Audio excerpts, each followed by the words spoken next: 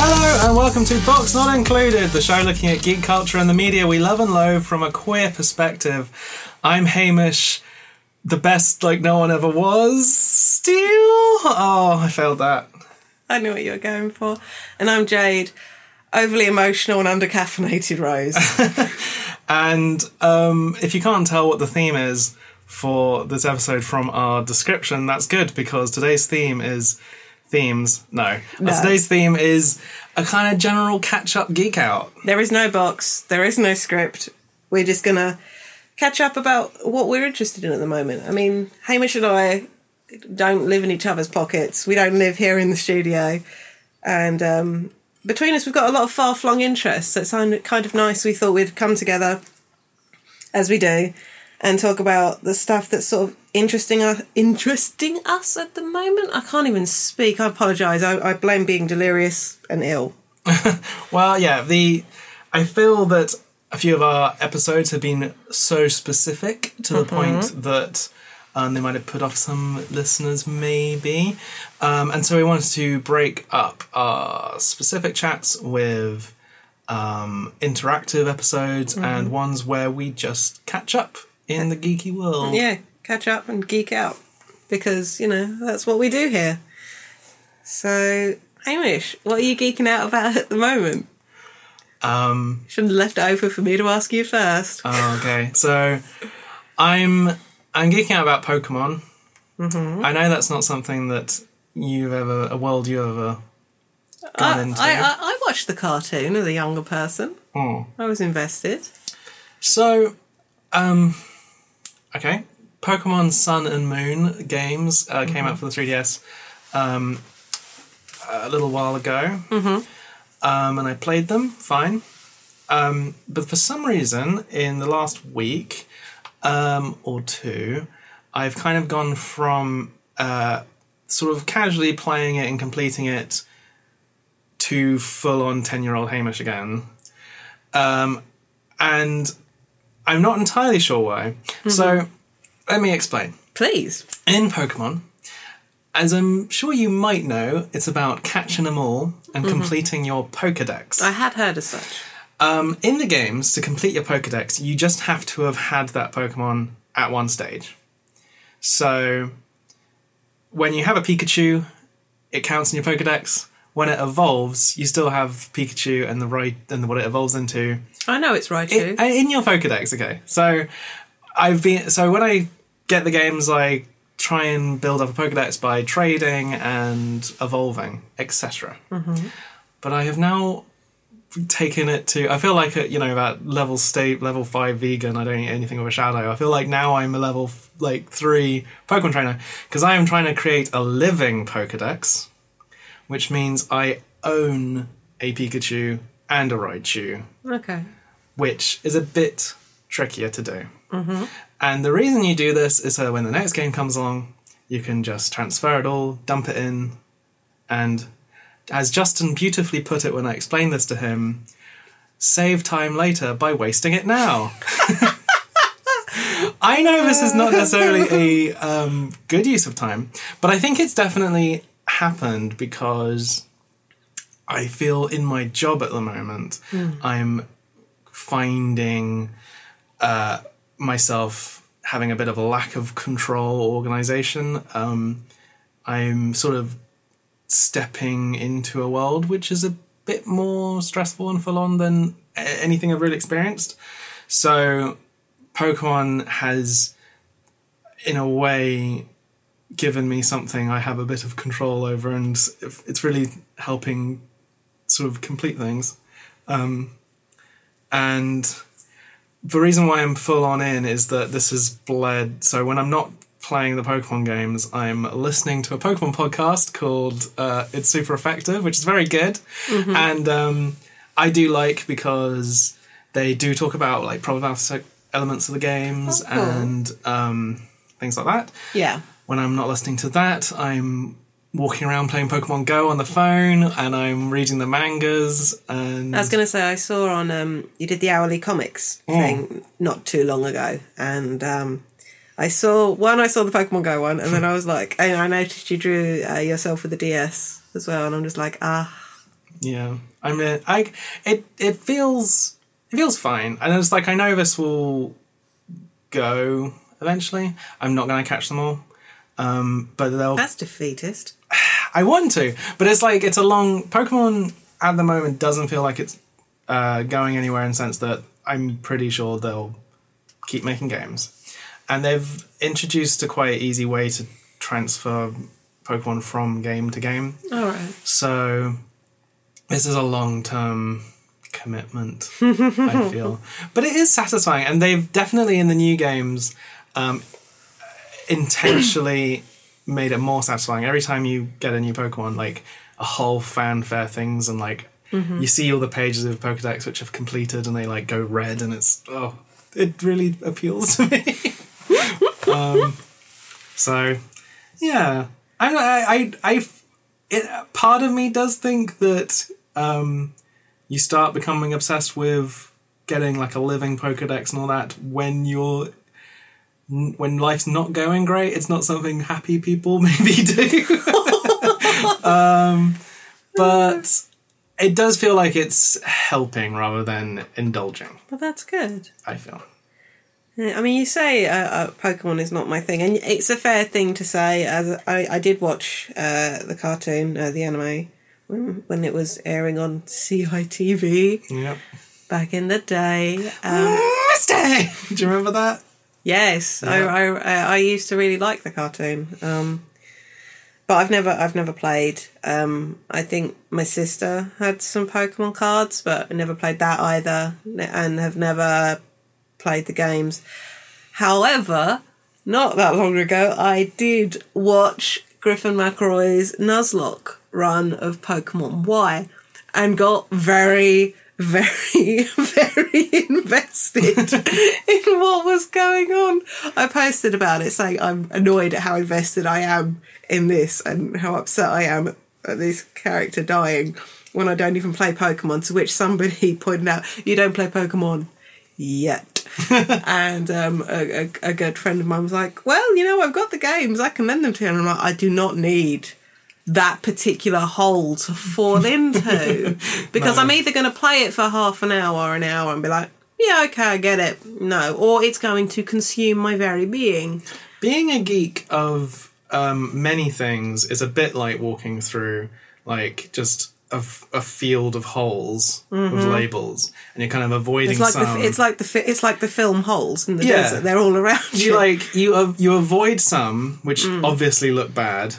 You stumble into others by accident, and then there's there's something glittery inside, and you go to look over the edge of the hole, oh no, I'm in the hole, and my leg is broken. Some holes you go into because you see some friends down there and you want to help them, but then you get up. They invite you down into the hole. They're like, we've made a comfy place down here. There's room for you too. This is a nice hole. So, Pokemon. I don't know, there was a stage, I loved it as a kid.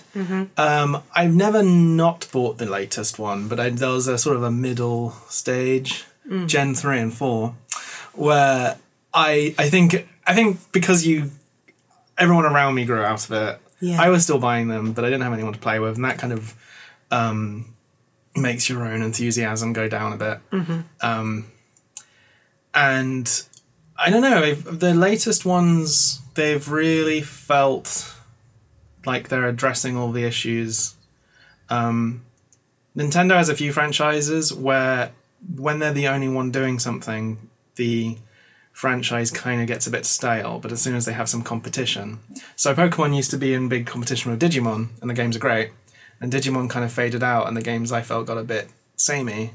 And there's a new thing called Yokai Watch, which is taking Japan a bit by storm. So I feel the Pokemon games have stepped up the game again and are very satisfying and fun to play. And the latest one broke my heart because it has a great story and it's all about family and broken homes. No, it's you great. Can't do it. No. It's like there's this character called Lily, and she's kind of your traveling companion, and she has deep issues with her mum, and it's not wholesome, and it's very Japanese. It's very much like, oh, okay, we're all crying now. Okay, fine, cool. Story of my life. I was recently thinking about how I think in almost every Pokemon game, you play an immigrant from a single-parent family. Because every game starts with you sort of moving to the new region with your mum. And this game, more than ever, I feel, the latest one, is very much about parents with unusual family situations. Because I think every character has a kind of one parent or parents that have in different ways. I feel like that's the theme of the game. Yeah. That's me reading into it. Still cool, though. Do you play Sun or Moon? I got Sun because Lydia insisted on getting Moon because she's a big Sailor Moon fan. Yeah. But they're very, very similar. I got a lion and she got a bat. Fair. Jade, what are you currently geeking out about? Oh, I mean, I just got caught up with Critical Role and was in full emotional meltdown. What is Critical Role for those who do not know? For those who do not know, I forget when we talk about things and when they go out. Critical Role is a show where nerdy-ass voice actors play Dungeons & Dragons. And it streams on Twitch and Alpha. And, oh my god. This is how most descriptions end with you in pained wailing. Yeah, sounds of anguish. I did say it was them playing Dungeons & Dragons, and it's literally a live stream of their campaign. And it's been running online. It'll be 2 years this year, I believe. Might be a bit more. But they'd been playing for a couple of years before they went live, and Geek and Sundry approached them about putting their game online for people to watch. And we've just come to the close of this major arc that's been going for a year. What you have to understand is these guys play every week for like between 3 and 4 hours on average. And spoilers for episodes in particular 83 and 84. For people who maybe are fans already and are catching up or want to just avoid spoilers because they're planning on doing the mammoth task of catching up with the backlog, which I did last summer, which was 6 weeks of my free time. I literally went to work and then I watched Critical Role. I watched episode 1 over about a week. And there you will see a difference between us. I was getting ready for a con at the time as well. But yeah, it was. I regret not one moment of it. But one of the party died and couldn't be resurrected with Revivify because they're like level 16 characters for the most part, so they're like high up. But the DM Matt has got rules about resurrection because he feels otherwise it's cheap when you get to higher levels. Like as long as you can pay for it, you can do it. So he has his own really interesting rules about how the resurrection spell works. And it's just, I won't go into the specifics, but one of my favourite characters, I genuinely think one of them is becoming my favourite character, and then another one will do something, and then I'm like, well, guess I was wrong. So they are all my favourites, but found family narrative has always been very strong with these characters. They call themselves Vox Machina, which is very cool because apparently their party name used to be the Shits, the super high intensity team. But they changed to Vox Machina before the stream started, and which is cool because they're all voice actors, so voicing the machine. But yeah, one of the characters in particular whose his character is a Goliath barbarian with an intelligence score of 6. It is a -2 modifier.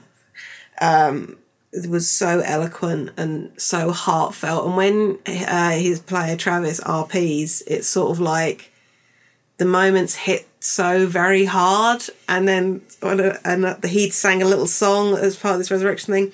Another character wrote a poem, and the character that died was their bard. And it's just like, I was a mess. I was watching with my sister and brother-in-law, and we're all there, just like blankets and clothes pulled up over our faces, like, oh. And the spell worked.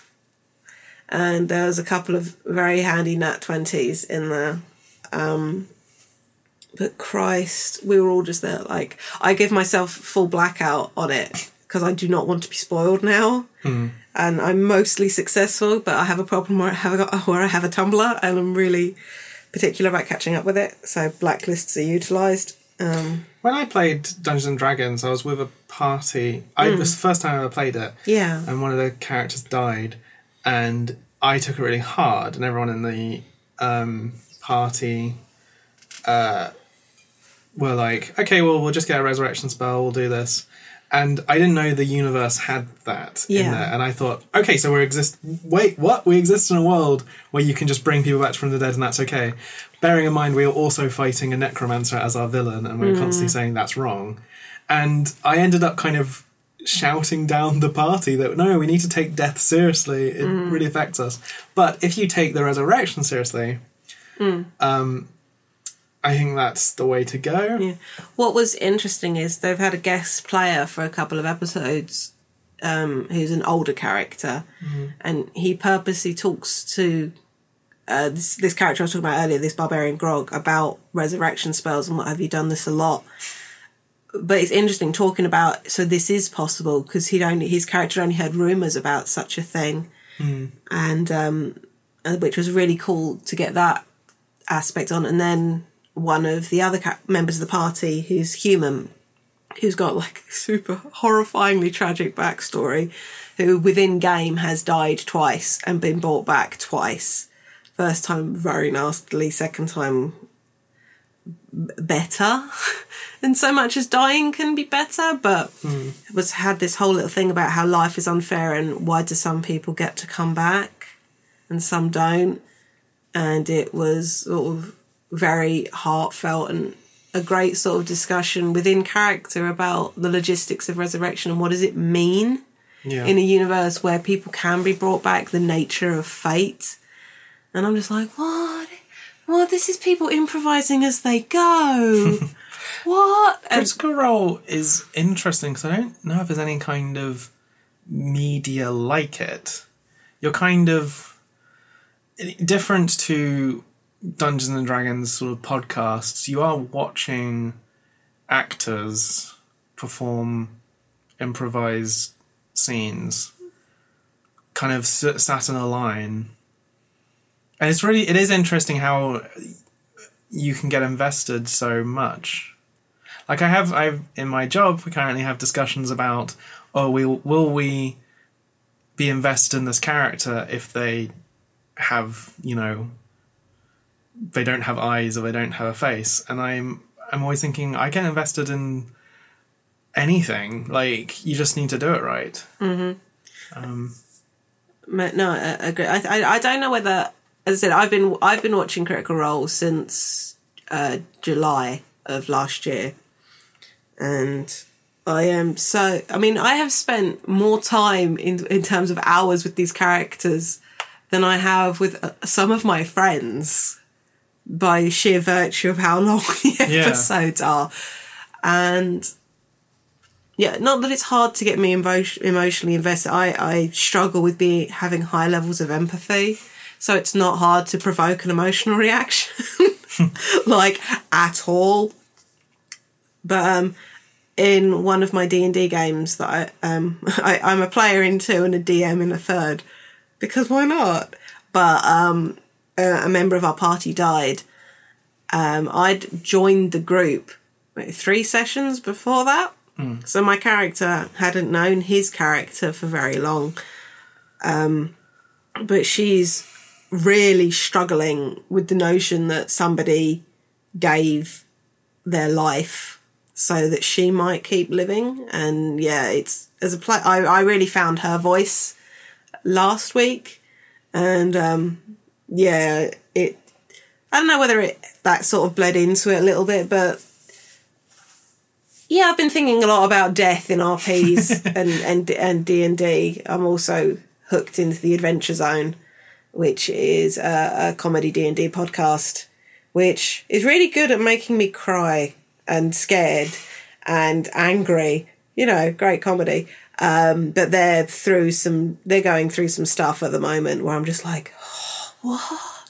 Do you want to talk about that as your next Geek Out? No, because I want to dedicate an episode of this to the Adventure Zone. I'm much more caught up on the Adventure Zone. I want to mistake that the reason, time is the reason I haven't caught up with Critical Role. Time is an excellent reason. It's a massive ask. Though, if you Google a lot of people, if you're interested in Critical Role, you think it might be something that'll interest you. A couple of people have done primers, and one of the most useful ones I've found is based on how much time you have. It will advise, okay, well, you don't have any time. Start now. And here, there's just a thing you can literally find out the characters' backstories. And there's one like, okay, these key episodes will be really useful. Okay, you've got this much more time. Okay, this arc and this arc, you can skip these interim episodes.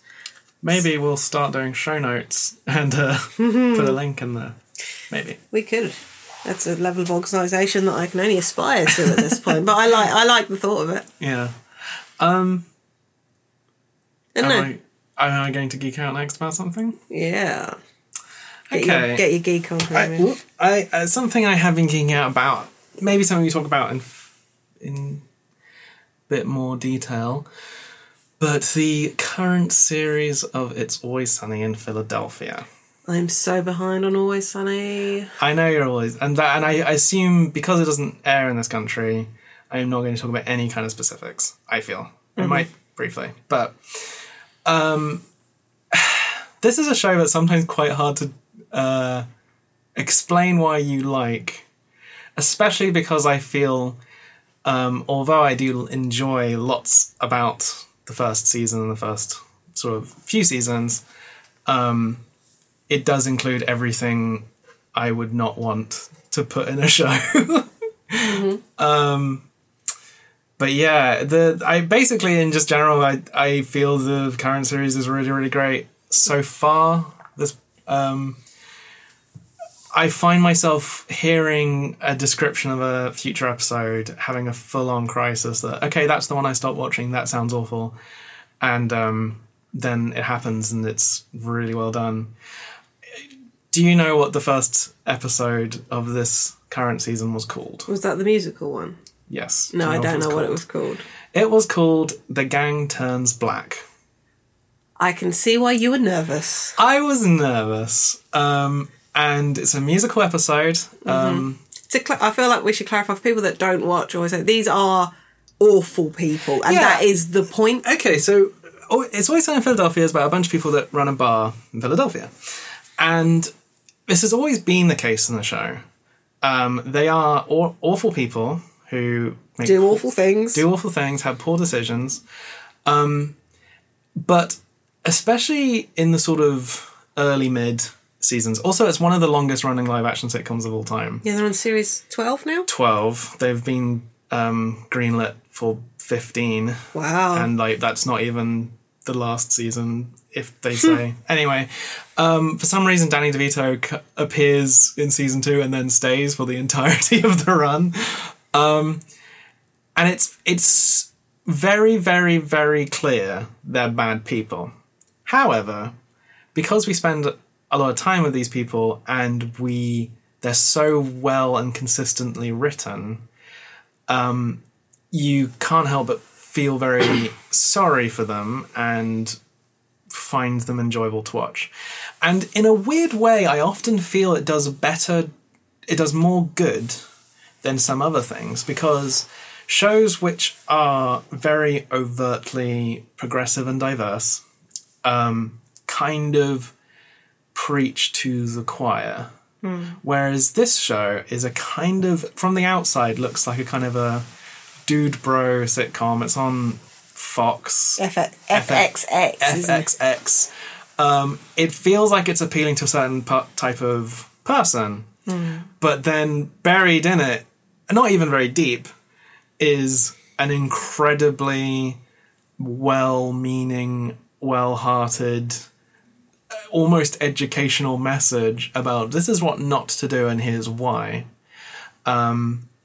It's made a lot of missteps, often because I think they've taken for granted that these characters are bad, and not a lot of the shows then are getting called out on their stuff.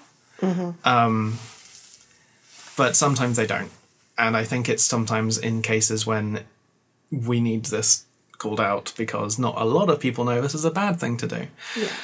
But yeah, so for example, The Gang Turns Black, terrified about what this would mean, is actually a zany body swap episode where they realise that everything the gang does, they only get away with because of their white privilege.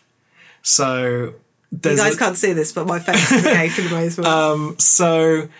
It had black writers. It was there's no like blackface or them saying the N-word or anything. Whenever they see themselves in mirrors, they are played by black people. And so you have Charlie saying it's not really a spoiler to say that they get arrested at one point, because that's kind of 90% of the episodes. But he's in like an interrogation room, and everyone in the room is seeing a black child who he's body swapped with. And Charlie's explaining, I clean the toilets in this bar, and I'm addicted to these like substances, and I sleep with a man called Frank, and I don't know. Like, he's basically saying all these things that people have stereotypes of. And you realise that these characters... There's a bit when Dennis tries to get into his car, but people think that he's stealing it because he's not the actual owner of that car. It's like, it ends up being far more nuanced and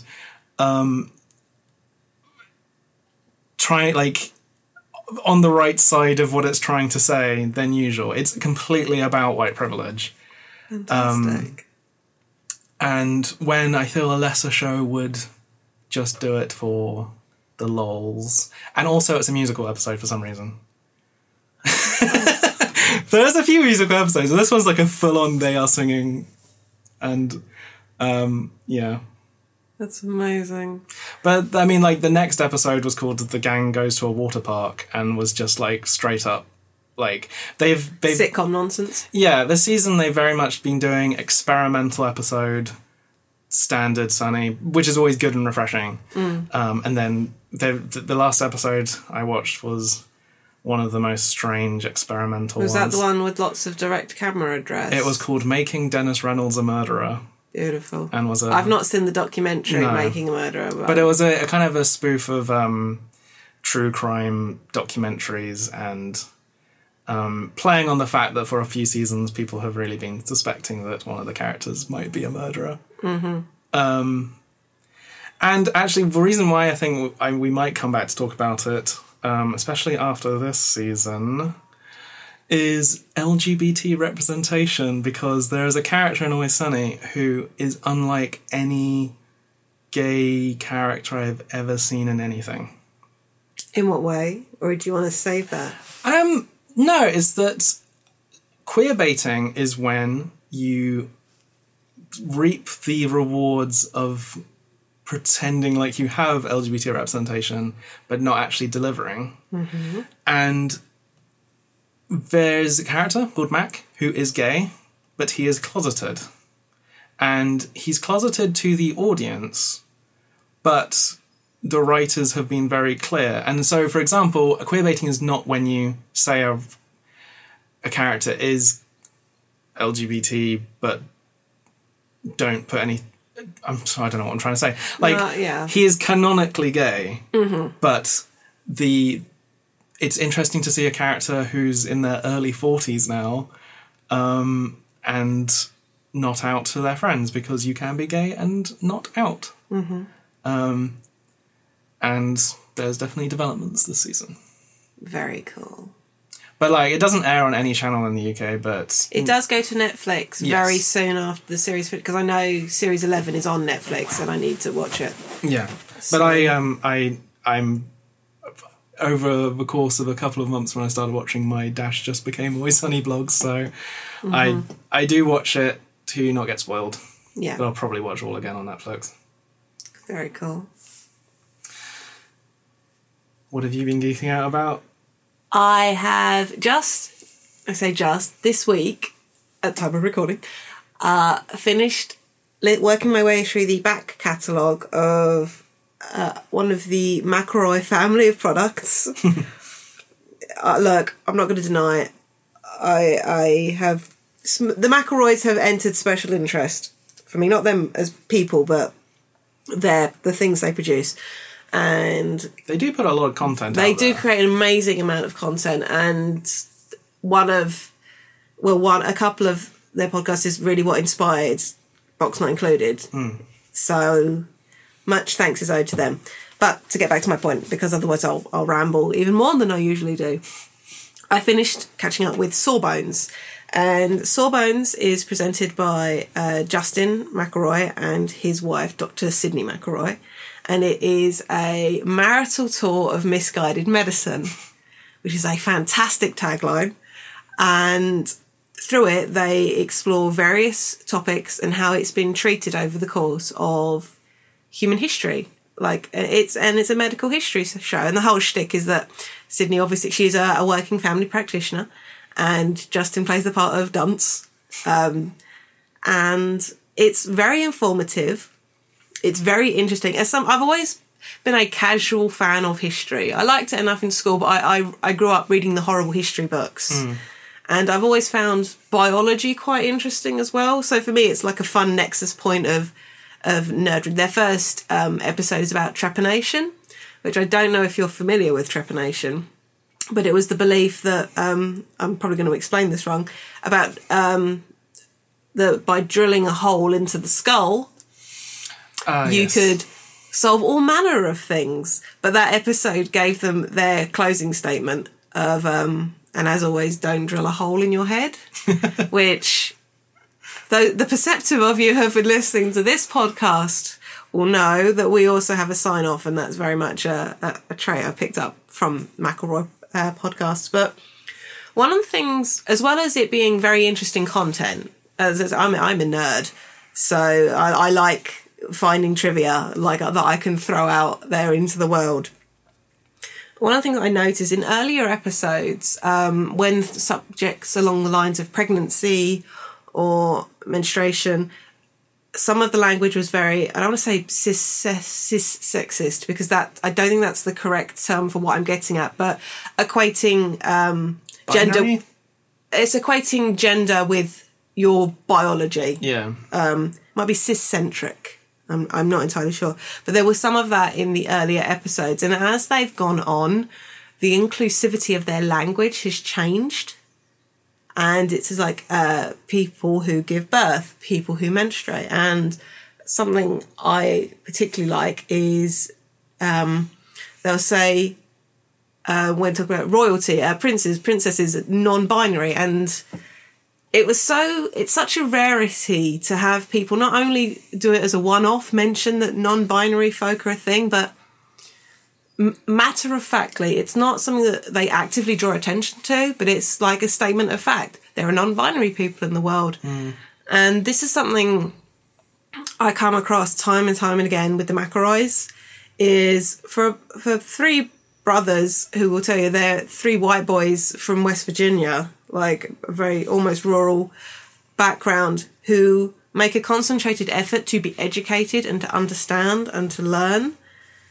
And it's just like, it's such a wonderful example to the listeners, and they have such a varied listener base that it just makes me very happy to have that out there. And I need to email them because I've enjoyed it so much. But yeah, I'm kind of, it's that whole thing, is the satisfaction of catching up on something versus now I have to wait for new things, which is such a double-edged, it's such a fan geek problem, which is like, oh no, I caught up with the thing and now I have to wait for new stuff. But there's the satisfaction of having completed. It isn't like on anything. The only thing I can think of, because I was just talking about Always Sunny, like I watched seasons 1 to 9 in a couple of months, and then now I watch one episode in isolation in a week, and I analyse it way more than I ever did previous ones. Yeah. And you give it more weight if it disappoints you, because you can't just watch the next one. Or yeah, I did a similar thing when I first watched Always Sunny. After seeing Pacific Rim, I wanted, and some of the blogs I was following at the time were a new series of Always Sunny was just starting, and I was like, oh well, I have deep feelings about about Charlie Day. I'll check this out, and over a course of a couple of weekends, Bless Netflix. It's so beautifully designed for those of us with little impulse control. And again, mainline it to the point where I struggle to distinguish between seasons of Always Sunny because of intaking like that. I kind of divide it into the like shot on a handheld camera, SD, HD, and there's also the Fat Mac years. The Fat Mac season. Fat Mac. Anyway, we will talk about Always Sunny. That's a spiral that we could but how shall we get lost in? No, but the McElroy family of podcasts is something, and products, because they have YouTube products. Stuff too. Yeah, that's caught on with me. I think because of Tumblr's.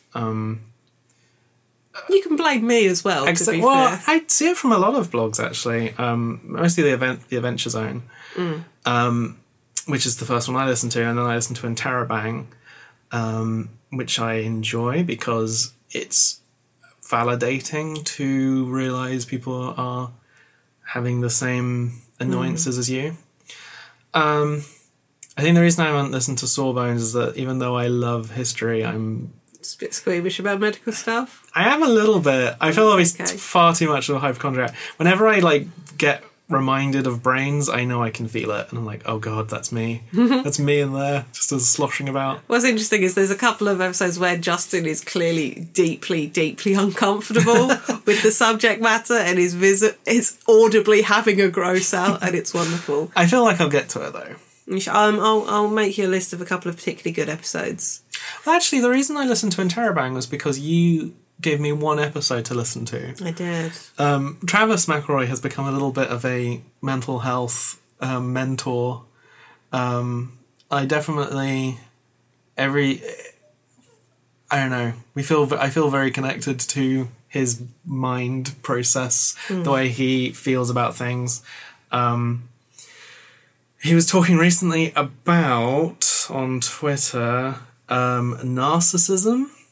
And narcissistic personality disorder. Yes. And how I've definitely felt that. And it's really hard to find any information or explain it without it sounding like you have a really low opinion of everyone or something. And the thing that really when he was talking about it on Twitter, he kept getting messages saying, "You're not narcissistic, you're too nice." And his response was, "Yes, I'm the nicest person ever. I'm the nicest person that's ever going to live, and I'm nicer than every one of you." That's not helping. That's what it is. It's not. It's not thinking you're amazing. It comes up with me in the sense that I'm constantly assuming everyone's expecting perfection from me, and I feel like it's not. I think everything I do is amazing. It's. I feel everything I do is not good enough because I know I'm amazing. Does that make sense? Yeah. It's quite difficult. No, it does. But, it makes sense. I know, I really enjoy how they have managed to create geek celebrity personas, in a way, through being very honest. Yeah, I mean, the McElroys, they started with their show, My Brother and Me, which I can't remember, I'm dipping in and out. I'm sort of doing a pincer movement on My Brother and Me, working my way back from the back and the front simultaneously. It started as a way for them to keep in touch because they were living in different parts of the country. And I think it'd be quite easy to dismiss it as white boys talking, but even from the beginning, and it's interesting to see how much they've learned and matured, two of them have gotten married, they've now all had children over the course of the show, and the way perspectives change, and the whole premise of My Brother and Me is it's an advice show where they give bad advice. And I don't know, as somebody who's not necessarily in the best place emotionally and mentally, particularly when at work, I found that listening to them gives me faith in humanity that my co-workers would seek to destroy in me.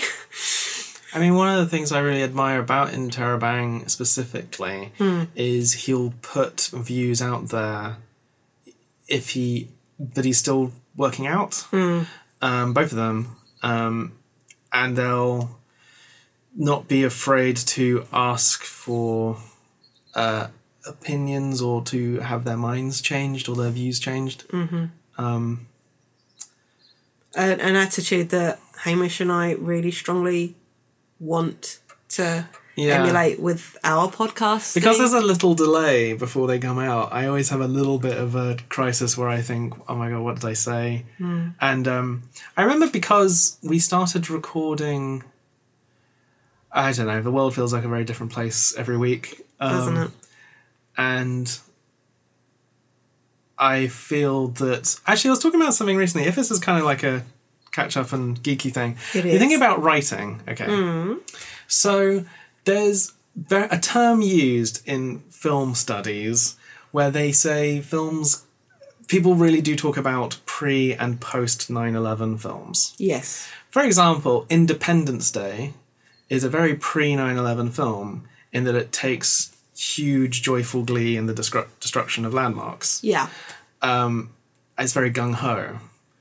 Whereas now in films, destruction of buildings is seen as quite horrifying.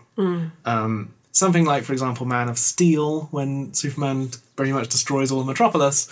You could do that in the 90s, you wouldn't care. You'd be like, yeah, great.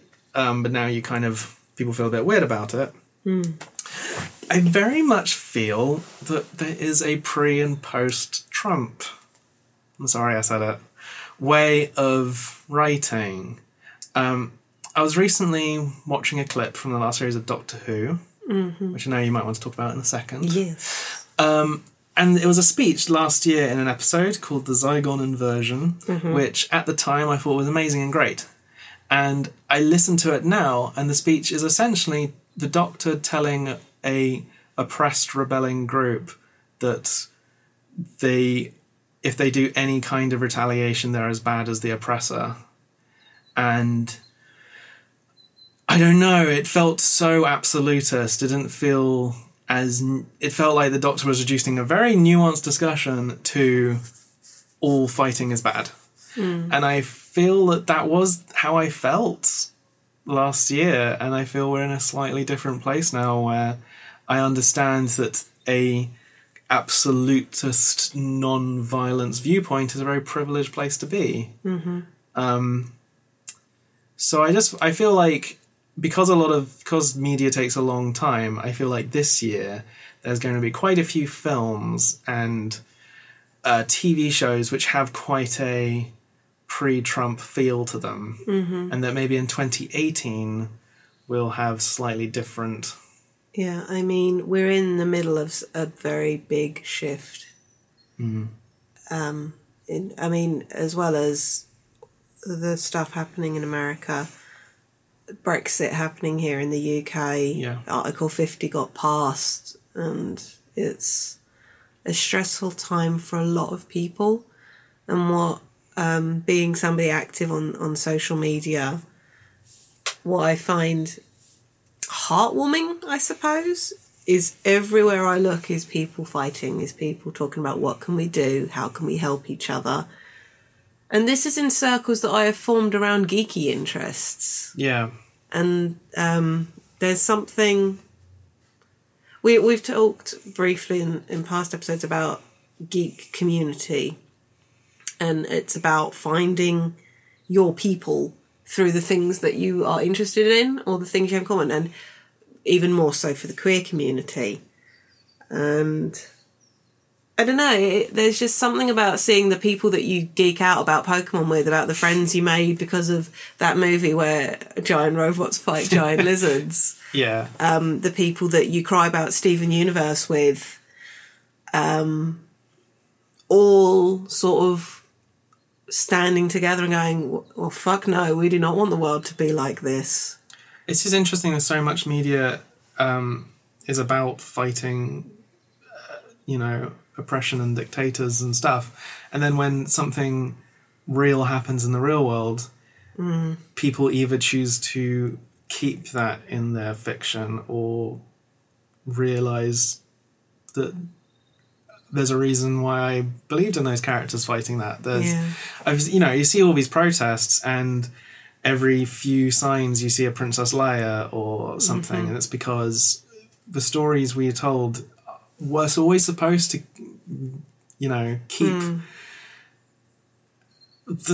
keep what we should be doing in our minds. Yeah. I've seen, and I think it's a nuanced issue, but people maybe ragging people who reference fiction when talking about what's happening in the world right now. And while I understand that you don't want to minimise this or make it, you maybe say comparing it to this fictional situation is not helpful, but at the same time, if the fiction that we have gives us shape, gives us understanding, so while it's, I don't even know what point I'm trying to make, but I don't think you can deny people the understanding that they have if it comes from fiction, because people relate to the fiction history. People have short memories, and 50, 60 years ago is a long time ago. You also assume that if it happened in the past, it won't happen again, because you will assume there'll be someone who's learned from it and won't make it happen, maybe. I remember when people were there was this kind of alt-right movement to boycott Rogue One. Worked so well for them. But also it's just this isn't the first Star Wars film about this, have you seen a Star Wars film? It's about, someone manipulating the government to become a totalitarian ruler and people rebelling against it. The world is weird. Geek stuff makes me happy, but it's also... I used to kind of go to social media to sort of... Escape a little bit. And I do understand why, for some people, social media is not a place they want to be right now. But it's really helping me, and especially in a world where you're starting to maybe not trust the news outlets or the things that used to have belief in. Yeah. I'm finding belief in other people much stronger. Which is nice. Nice is such a lame word. But, so there we go. We're geeking out about geek people and our communities. And, how spaces become politically charged in a good way. And now I want to talk about something else. Because Did you want to talk about? I suppose, as Hamish mentioned about Doctor Who, it's been announced that Peter Capaldi is going to be leaving the show, and this will be his last season at Christmas, and so we are going to be getting a new Doctor. I've seen a lot of, in between all the political tweets, people discussing maybe who they would like to see as the Doctor, which is always a fun. I believe in the official statement it did say he or she. One could have said them or they, so BBC, get on that. But this is a discussion that Hamish and I have had before that has been talked about a lot with regards to having a woman playing the Doctor, whether or not this will be the right. I saw a tweet saying, I do not trust the current writing team and new showrunner with a female Doctor, and I'm like, okay, I can understand your apprehension. I don't know if you've actually been watching the most recent stuff of Doctor Who, because while Stephen Moffat frequently says stuff, there's actually been some excellent writing and some very nuanced storytelling in Doctor Who as of late, but I understand people's apprehension. But I am the serious aspects of the discussion aside, I always enjoy seeing people speculate, who they want to see. I believe David Tennant said he wants to see Olivia Colman do it. She comes up quite a lot, especially seeing as the new showrunner is the writer of Broadchurch. And I know that's nothing but Rusty Davis worked with Chris Eccleston and David Tennant before. I think Matt Smith was the only real Doctor in the current series they really auditioned. Oh, right. I think after David Tennant, because he was so popular, they didn't really know what direction to go. I think maybe because that was Moffat's first season, maybe it was a bit rude of him just to bring in a friend. Yeah. But I think every other Doctor they've they've had auditions, they've had to Yeah. do a screen test, but they very much had them in mind. Yeah. So I feel in my limited interaction with the BBC, making sure that their program's leads are not just white dudes is a priority with them at the moment. Maybe it doesn't always come across, but I feel like the last few seasons of Doctor Who, even though you've had 2 white leads, I felt the episodes themselves had really pushed to diversify the actors, at least. Yeah. And yeah, I think a lot of people have stopped watching, but I feel the way they've handled Missy and there was another sort of male to female regeneration in the last series with the general character. It's like 100% canonical fact. No one on Gallifreyan Time Lords care about it. It's not a big deal. Yeah. Which I think when Moffat leaves, there'll be lots of discussions about his legacy and what he's left the show. And I think that's one of the positives is making that fact and undeniable. For sure. I made a post about my thoughts, which was, as it's incredibly unlikely that they're going to cast me, though I live in hope. I perpetually live in hope because it is one of my dreams is to play the Doctor. I put, I think Riz Ahmed would make an amazing Doctor. Like, there's something about his energy, but he's so chameleon-like in the roles I've seen him in. Yeah, he's... There is something about him that I think could make for a really interesting Doctor. He's always... You always can see something's going on behind his sort of big, beautiful eyes. Such beautiful eyes. I've enjoyed him, everything I've seen him in. He's got this great range as well. Like, he'll go to dark places. He can be very vulnerable. Yeah. Yeah, I mean, I would always jump to female Doctor. My counter argument for against a female Doctor has always been that Doctor Who is not a show lacking in strong female characters. Arguably, the Doctor is by the nature of having a character that lasts 50 years, they don't have a huge deal of development and remain quite a constant, whereas every couple of seasons you get a new female character who might tick certain similar boxes and where they come from or the type of actors they cast, but the characters are quite different and they really emphasise their journey and their development. So I wouldn't want to sort of get rid of that, maybe.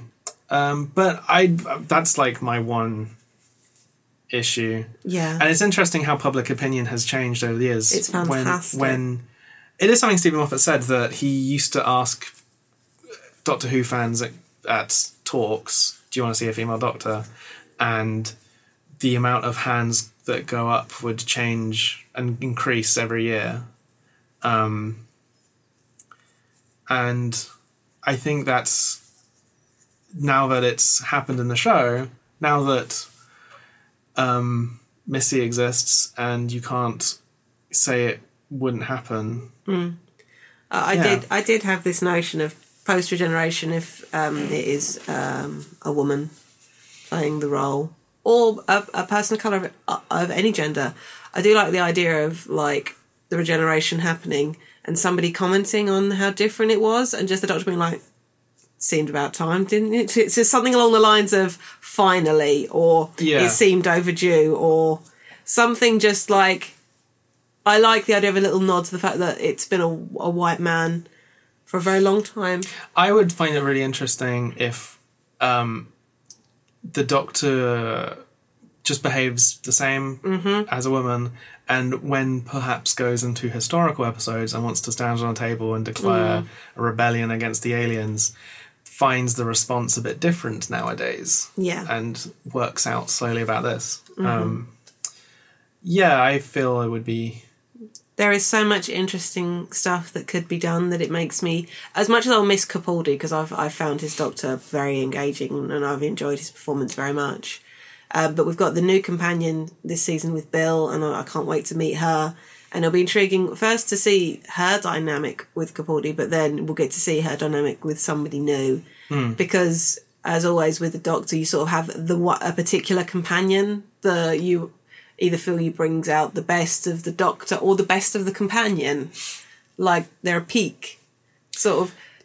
and I don't mean just like a favourite thing, but it's just sort of like I feel that Clara really sort of came into her own with 12. Yeah. They completed each other in a way. So that's the sort of vibe I look forward to. But I'm excited for the new season of Doctor Who, as I always am. I always am. I definitely, my level of enthusiasm has changed as I've got older. I remember I'd be thinking about it all year and I couldn't really concentrate during the mid-weeks between episodes. Yeah. Whereas now, about midday on a Saturday, I go, "Oh, that's nice. Okay, cool." Yeah. And that's always more nice. low key, but it's no less joy. Yeah. I'm excited. I wonder, I have this one, so when Peter Capaldi was announced, they did a whole like live TV thing with an audience, and I think it's because he was quite a safe bet. Yeah. He's quite a classic Doctor. Yes. I feel like maybe if they are announcing someone, like perhaps they won't have a live audience of Doctor Who fans. Yeah, we'll have to see. I don't know when they'll be announced. I mean, I always want them not to be announced. I'd rather they didn't announce it. I'm fairly certain, because they have to because of publicity. At the same time, why not have the regeneration happen at Christmas and then do the big reveal? I wish they would be brave enough to do that. That would, for me, that would be very satisfying. Yeah, But hey, I'm not in public. I don't work in publicity. I understand why they have to announce when they're regenerating, because that's an actor that needs to look for work. Yes. But if an actor knows that they've got 6 months scheduled in, and they can just say, "Oh, sorry, too busy," and then you'll know why. Yeah. I saw when I saw the news article on Facebook, Capaldi leaving Doctor Who, I went, "Oh, sad," and I scrolled downwards and saw a trailer for Tamsin Greig in 12th Night, walking up the stairs in a sort of a suit and popping a balloon. I was like, yeah, it should be good. I'm happy with the new Doctor. That's how I responded, and then I just scrolled on. Yeah. I suppose that's I say that's enough geeking out. Geeking out is a state of being for me, but I feel that's enough maybe doing it on air for today. So thank you guys for tuning in. We hoped you enjoyed hearing Hamish and I ramble about things that we're enthusiastic about. And there wouldn't be much point in this podcast if you weren't here. So, well, we'd be talking. There just wouldn't be a mic. But so thank you. We also want to thank Graham Waller, Audio Overlord and Master of the Soundwaves, for our theme music and helping produce the podcast. You can check out more of his work at grahamwaller.com. And it may be out now. He has a podcast of his own, The Mix Cave, talking about sound engineering and exciting things like that, which you should check out because he's lovely and he does this for free. And so go check out his stuff. If you want to get in contact with us, we are Box Not Included on Facebook, Tumblr, Twitter, and at gmail.com. And we would love for you to get in touch. We'd love for you to tell friends if you think they would enjoy the show. Please tweet about it. Bring them over for a listening party. We're also doing regular Vox Pop episodes where we respond to questions, etc. And you don't need to send them in the week we're recording that. You can send them in whenever and we'll add them to the list. Yeah, no, most definitely. No, where's my list? We also have our individual Twitters. Yes, we do. I'm at Hamish Steele. And I'm at Jade Oxford Rose. I know what I was going to say. I was going to say about rate, review, subscribe on iTunes. Well, that's given for... That's a standard, surely, when you like a podcast. Standard, surely. You write us a review. That'd be lovely. That'd be very, very helpful. Until next time, though, I'm Jade Rose. I'm Hamish Steele. And don't let anyone box you in.